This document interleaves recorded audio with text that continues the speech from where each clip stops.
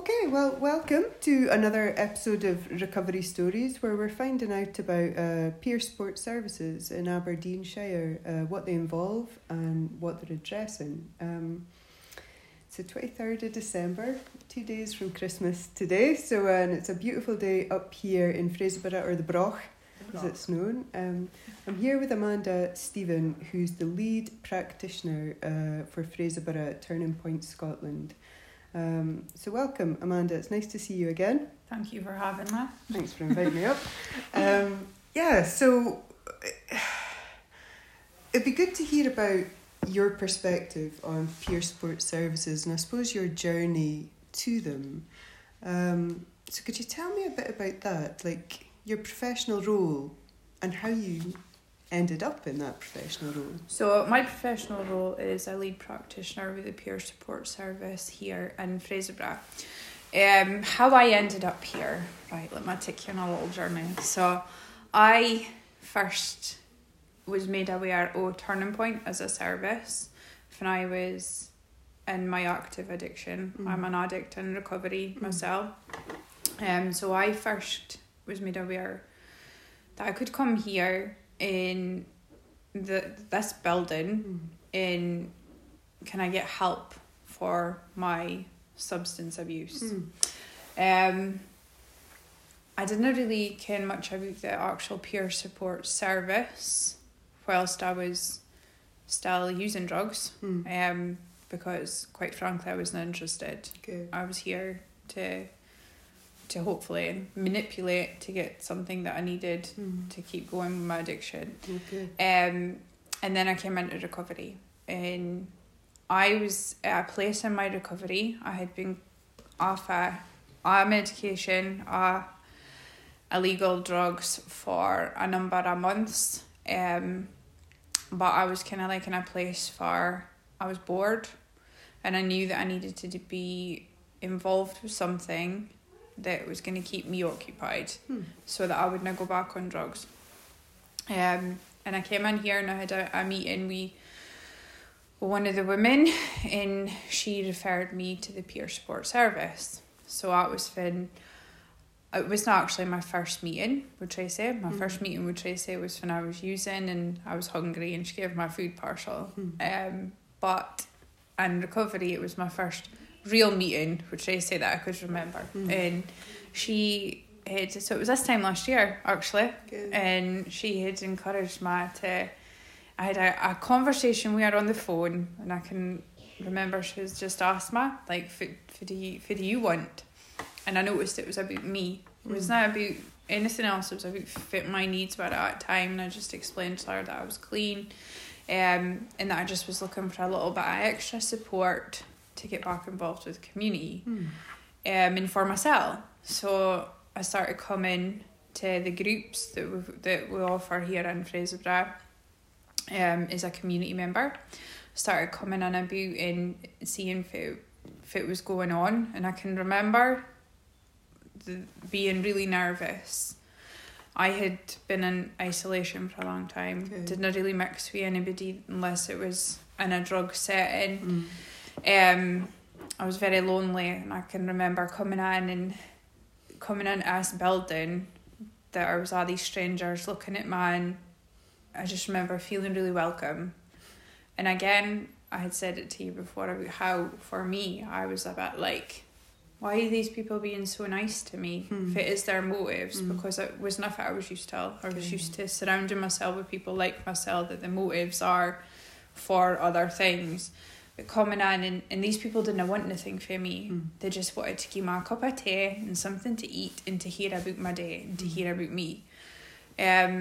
So I continued going to the groups. I made it like a weekly thing. I was showing up, I was turning up, and then the opportunity, I went through the peer support training, because I knew that this is what I wanted to do in my life. I thought, right, I'm wanting to use my experience of being an addict, being in recovery, to support other people. And did you see, like, coming as a community member to the peer support service, precisely how you could do that? Yeah. Okay. It was very, like, I seen other people around about me. I seen, so it was Tracy. Tracy really like encouraged me to go ahead with us and to go in DS training. So I did the 10-week course, the peer sport training course.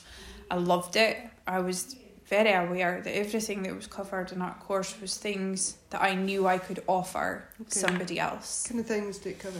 So it covered how you can best support somebody that's coming into a service as a peer. So now as a member of staff, it's just like, so we covered like boundaries, we covered just how you can use your personal experience that you've been through to help somebody else. And it all comes basically doing listening, being able to sit with somebody and listen to them and support them and encourage them and be that little cheerleader that's like, you can do this kind of thing. So I did that for the 10 weeks, and then I started like volunteering every week at the local inn in Fraserburgh, and then the opportunity a job came up. And to be completely honest with you, I was like, I'm not ready for this. Okay. I was like, I think it was like a negative self-talk, no seeing the value in myself that I had to offer other people. Like a default. I was quite happy doing it as voluntary, but as a member of staff, I was a little bit like, I didn't have anything to offer here. And it's the lies that you can tell yourself to kind of keep yourself doing and underneath the radar kind of thing. And to be fair, it's quite a big step though, and yeah, like you say, you're still at a certain point in your recovery journey, so you can understand why that might be quite overwhelming. I think there was a lot of fear around about it, like, oh, this is quite a big step for me, and it's not like anything I'd ever done before. Like work-wise, I trained to be a nurse when I was young, and then it was always like care settings that I've worked in, and then I was a mum, so all that stuff like career-wise was put on hold for being a mum. And then obviously my life took a detour, in the worst possible way that it could go, and I lost that ambition I ever had in a career or ever going back to doing nursing or anything like that. I was gone. So it was kind of like, if it wasn't for Tracy, I don't think I would have took the step to even apply for the job.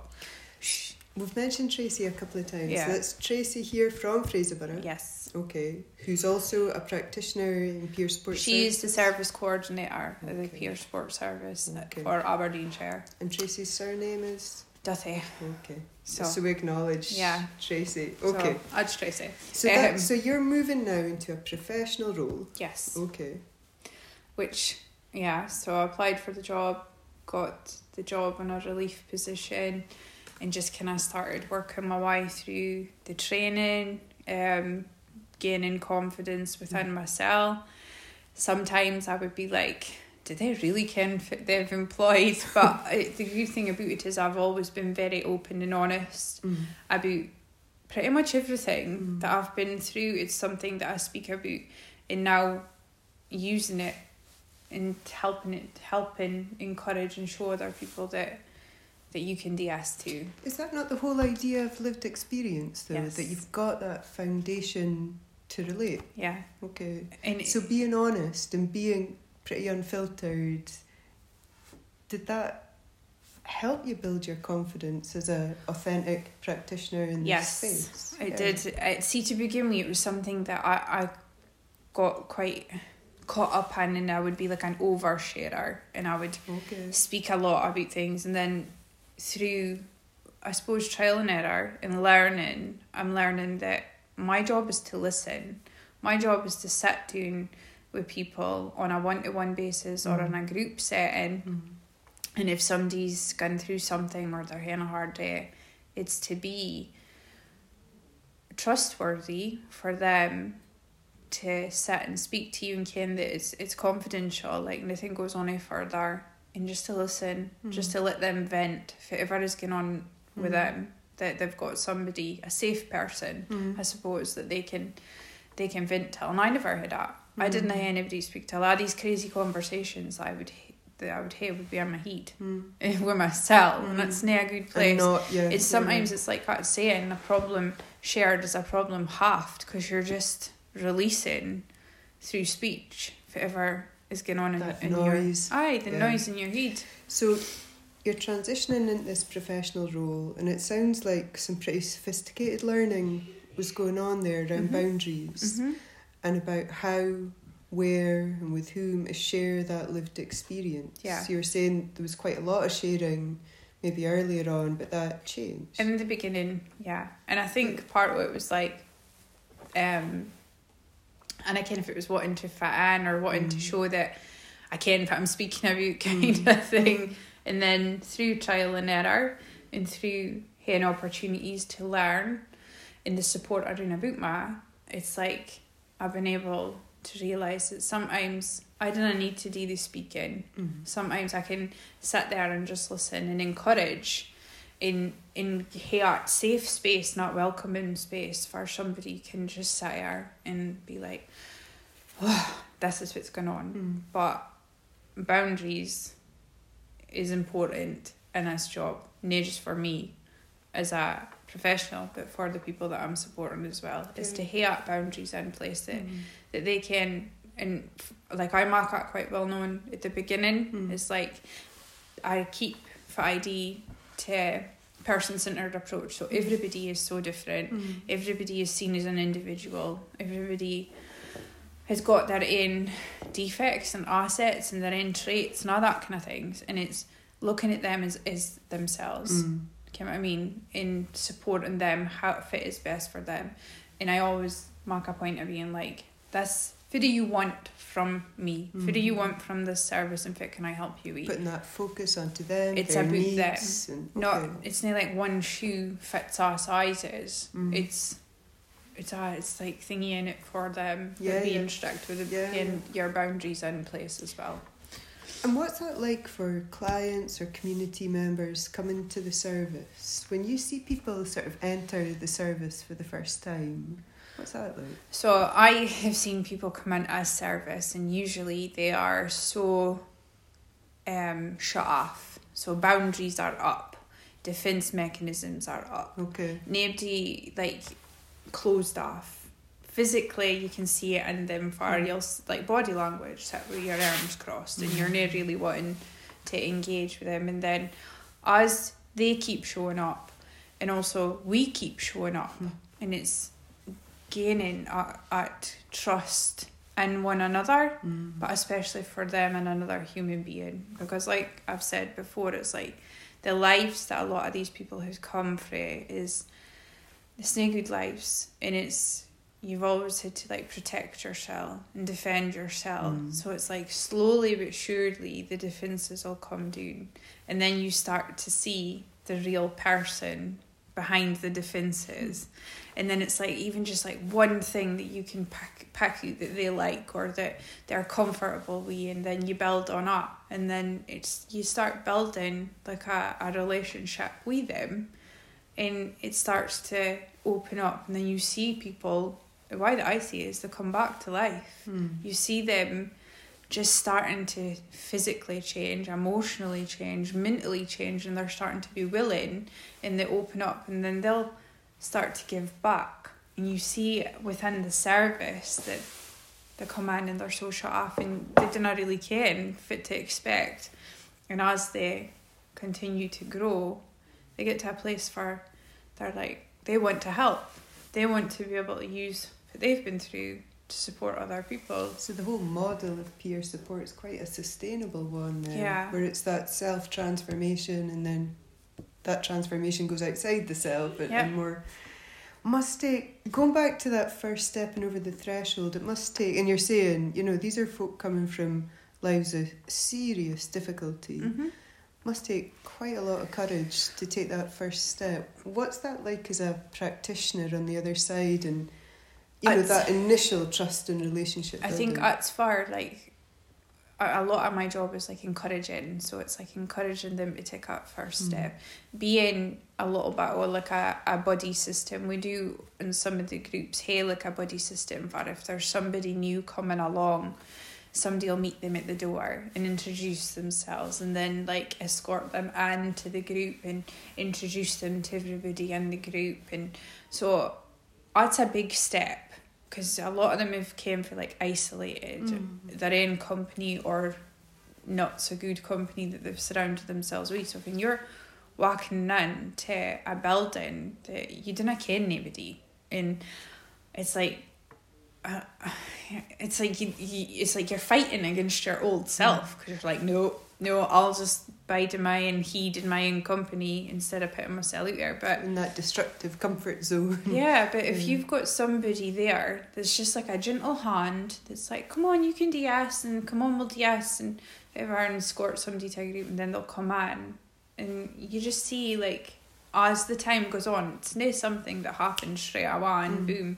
It's like a confidence thing. But the biggest thing to take that first step is to have the courage and to have that support around about you. But to get into the group, that's where you get your support. It's when you start going and you build up that relationships, and then you've got your support network of people that are similar. It's amazing, the services that you guys deliver. So then once someone's got over the threshold, and it sounds like such a small thing to have a buddy to escort, but it's not. The way you explain it, it's huge. I think the emotions and the word you described when we were chatting earlier was fearsome. Yeah, it's a huge amount of emotions and that struggle in your own head, as you were saying. Once you've got over the threshold, what's it like staying in the group and coming back to the group on a regular? So, how do you support people with that? This is something that I'm quite passionate about, I suppose, is that to ensure that the groups are a safe, welcoming and caring environment. So, I mean, for anybody, not just these people that are in early recovery or whatever they're going through, for anybody, you want to walk into a room and you want to see people smiling, and you want to feel the energy in that room is loving and it's welcoming. But if you was to walk in and it was like everybody had faces on and it was negative, then you're not going to want to go back here.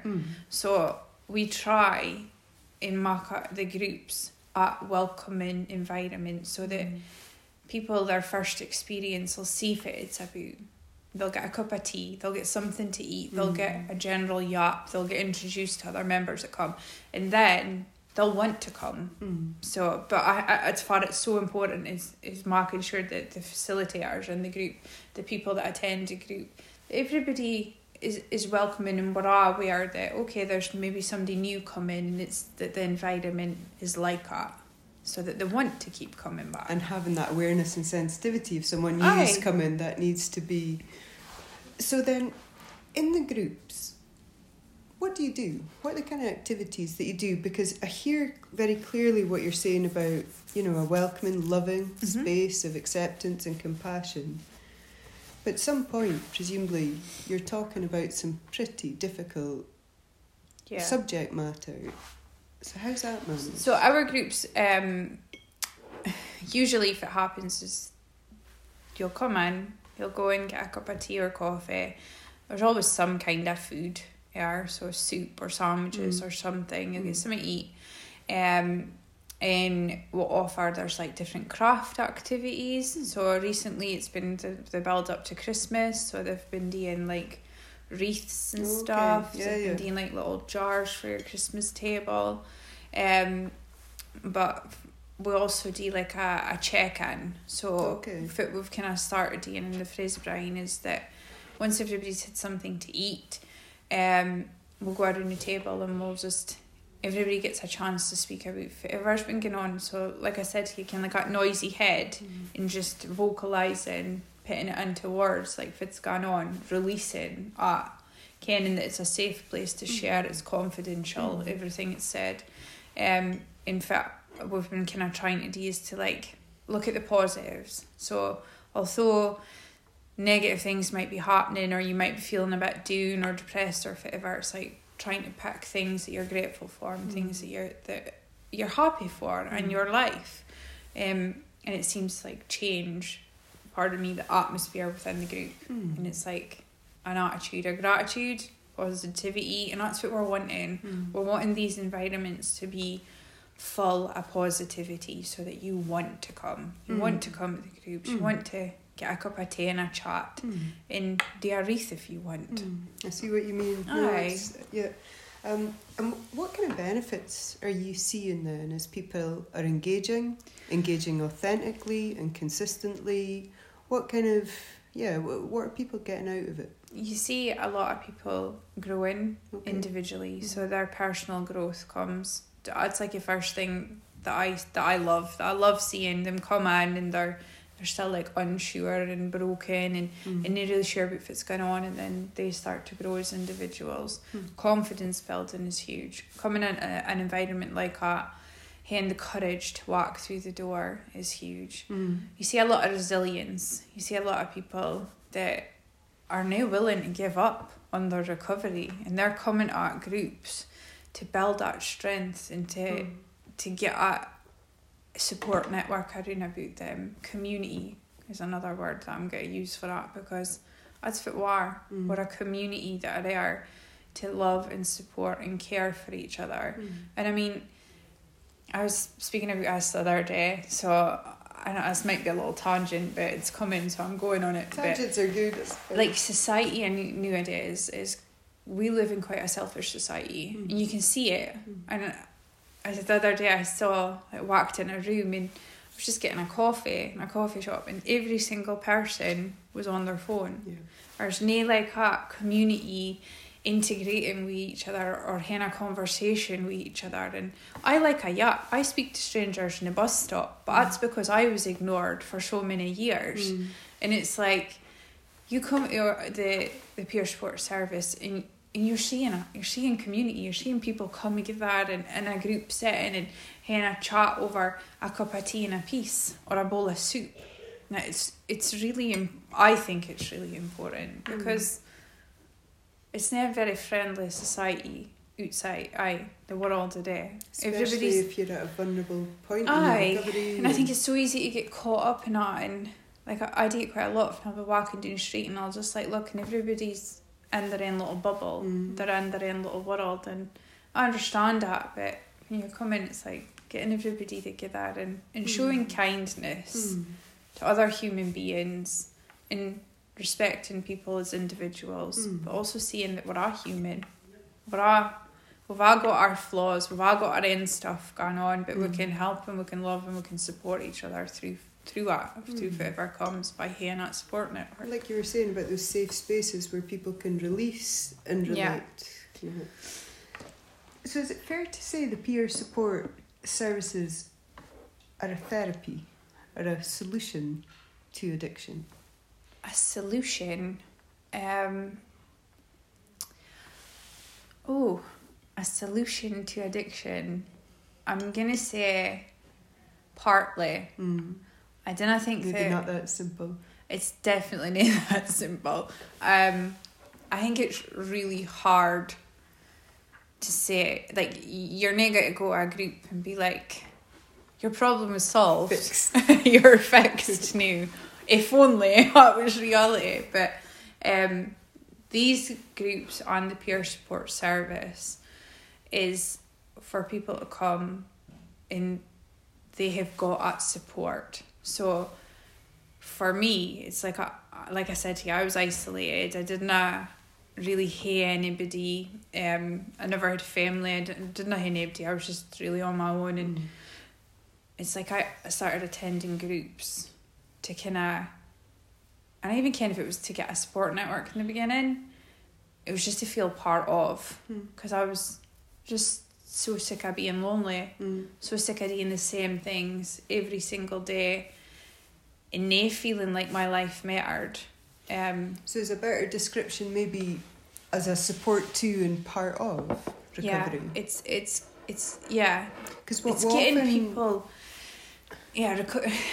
And I can't help word this, but it's making people feel like their life has meaning, and that they are part of something. Nobody has to be isolated and lonely these days, and there's options out there that you don't know. And I'm a big believer that the opposite of addiction is connection. So being connected with other people and hearing your support network are doing about you, which you could potentially meet by going as groups, but you need to make that decision to walk through the door first. And you're saying that's protective and preventative. Yeah. Mm-hmm. It's amazing. So we're here in Fraserburgh, and you've been based here for a while. Yeah. I understand. What do you see as the need here? Do you see the situation as a big need, as something that's changing, improving, or getting worse? What's it like? My personal opinion on it is that there's a lot of stigma still attached to addiction in Fraserburgh. There's a lot of, I said it to you when we were speaking earlier about how it's like there's two different types of worlds in one place, and you can see that you've got like fit people with class as normal, and then you've got the not so normal, so like your mental health, your addiction and all that, and it's like they say that they're kind of bothered, but it's like it's kind of ignored. So like two worlds. It is two worlds, and I've been a part of both of them worlds, and it's like to come out the other side and to be in recovery and now be in a position for working for a service, being able to support other people as they're going through their recovery. And it's like in Fraserburgh itself there is a huge need in this area, and I see it a lot myself. I see it changing quite a lot, that not just with drugs but with mental health as well, is that it's not spoken about a lot. It's like, so still a lot of stigma and but in this area everybody kens an addict, or maybe not everybody, but it's like it's such a small place and everybody kens each other's business, and it's like people are judged for what they've done and how their life has become, and it's trying to break that. There is such a need in this area. Like I said to you, the drugs are changing, and it's the younger generation now that are being more affected by different types of drugs. So there is a massive need in this area, especially Fraserburgh, to kind of, and I kind of if it's ever going to be broken, but to show that there's support there for if you don't want to live your life like that, or if you need extra support to not be isolated and to get through whatever you're going through, and that's what we offer.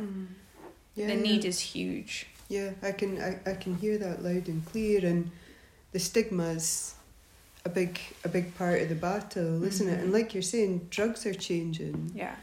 And those who are using drugs, if I'm hearing you properly, are getting younger.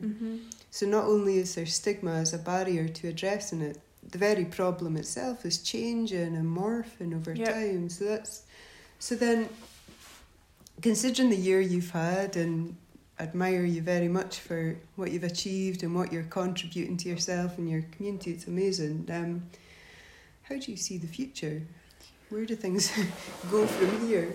The future, I think today we're in a position now with the peer support service that we could make significant changes in this area. I'm one of them that gets probably too excited and too carried away by myself, but I think it's just because I see the need. I see it. I've like I've said to you, I've lived it both lives. Lived in my own little bubble for life was good, and then I've lived as a drug addict when life was really difficult. And for this service and what we offer, we could have such an impact on both sides. Can you know what I mean? Because addiction doesn't just affect the addict. It's like a ripple effect, and it affects families. And we can offer like some kind of, and I can't put a word as that I'm looking for. My mind's kind of blank, but it's like we can offer. Is it like options? Choices for people. Yeah, and support. No matter fit. support for parents that could be going through it. We kids, and my mum and dad. Yeah. They had me, and they didn't really ken. They were very unaware. That ripple that you're talking about. And it's like being able to offer a safe place for people to come, that they can speak about what's going on, and they can leave, and then they can come back next week. And sometimes it's just like an offload. Sometimes it's that 2 hours. It's like to just get the noise out of your head and share your crazy thinking with another human being. Yeah. But for the future, I think, like I said it to you when we were speaking earlier about, for me and for I see, is the drugs are changing. The people that are using the drugs are getting younger and younger, and it's getting to a place where we can go to schools, get into schools, speak to the kids. Is a true representation, if it happens, when you go about your life and you start taking drugs. We spoke about it, how it used to be the man with the briefcase and all the drugs and the briefcase, and how he would point them out, and all it did was he was curious. But if you had a human being that is willing to sit and share their true lived experience and go into some of the traumas that come with that life, and the ways and means that you will go to, I think we could reach the addicts before they become addicts. We could be sitting there and like sow a little seed, and their little adolescent heeds into they might think, I didn't want to have a life like that. I didn't want to do this to my family. I didn't want my mum and dad to feel how so and so's mum and dad felt. I didn't want to do this. But I. No, it sounds very sensible to me, and it's about, I think, like we were saying earlier, about maybe getting over in an educational way the reality of addiction, rather than perhaps the display board of illicit substances coming out the briefcase. It's speaking about the effects, the long-term effects, the physical effects, the mental effects, and the behaviours that come along, and that can... It's a lot of people had said to me about how can getting clean is easy, but biding clean is hard. Okay. And I believe that. And I'm not going to say that getting clean is easy, because it's really not. But it's once you are clean, and then all these emotions and these feelings and all these things come back to you, and they hit you, and it's like taking bullets sometimes. And it's like learning how to deal with these emotions and these feelings that are so alien. But I think that's something that, and I do think it's something that's happening in society these days, is that people are getting more comfortable with their emotions and their feelings and speaking about stuff. But I would love for there to be like some kind of group for, it is just like a check-in, a cup of tea, how are you doing, if it's been going on for you. It doesn't matter if you've got an recovery or if you've got an addiction problem, if it's mental health. You just need it for normal folk as well, because everybody's got their own stuff. Everybody's got things that's going on. I think that's a really kind of powerful point to conclude on, that what you've seen through your journey from having addiction problems, still being on your recovery journey, but now being a professional practitioner, I can hear you saying you really see the potential of the peer sport model within and beyond the drug and alcohol needs that are very real right here. Well, Amanda, thank you very much for your time. Thanks for sharing so much of your experience and expertise. It's been amazing to learn more about the service, and massively admire what you and the group are doing. I wish you all the success in future, and hopefully come back and find out how you're doing in the schools. Yeah, hopefully. Thank you. Okay, thank you.